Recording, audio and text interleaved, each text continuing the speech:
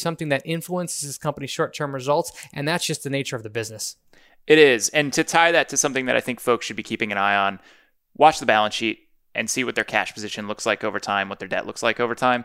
If they continue to maintain a pretty healthy cash position, not something that you have to worry about too much. If they're in a position where they can weather some downturns, they're going to be in good shape. But I think this is a business, maybe more so than some of the other ones that we talk about generally, Brian, where you really want to make sure that they are on solid financial footing.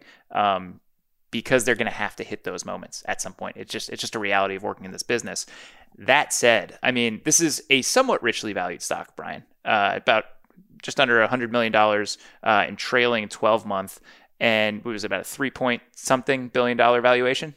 Yeah, 3.7 billion. So that's about 37 times sales. The only thing that is confusing that is these financials are just off of the core business, and they're going to change once that acquisition of Title 365 goes through, perhaps dramatically. I didn't see anything about a gross margin profile in there. Our costs going to go up. Our loss is going to go up.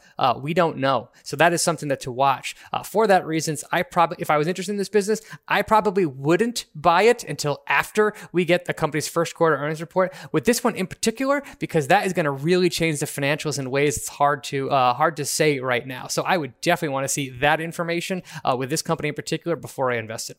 Yeah, and if the thesis is more or less the same after we see that, and we see that the financials are more or less coming together the same way that we're looking at them now, at 30-something times sales, we're in a rich market, and that is a rich valuation in some respects.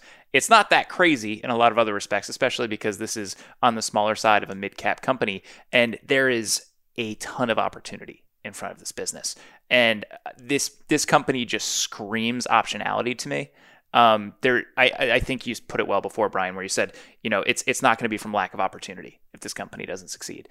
So there's a lot to like here. I'm with you. I want to see a little bit more on that acquisition before I pull the trigger. But this is definitely a watch list stock for me, and kind of a fun one because it gets me outside of the traditional tech space that I tend to look at.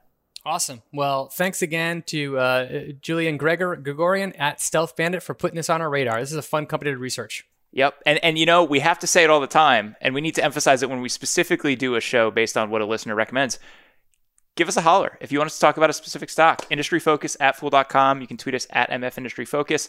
Brian is at Brian Feroldi. I am at Wiley Lewis. We love getting suggestions for shows. It makes our job super easy, Brian. It does. It's always fun to get new ideas that we hadn't heard of, but yet blow us away.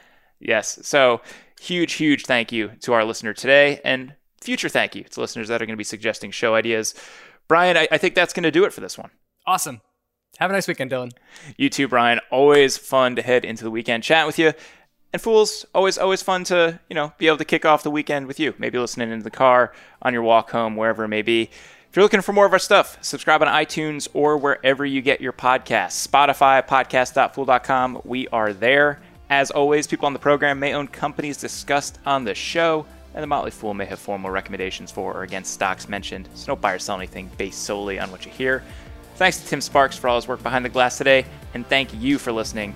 Until next time, Fool on.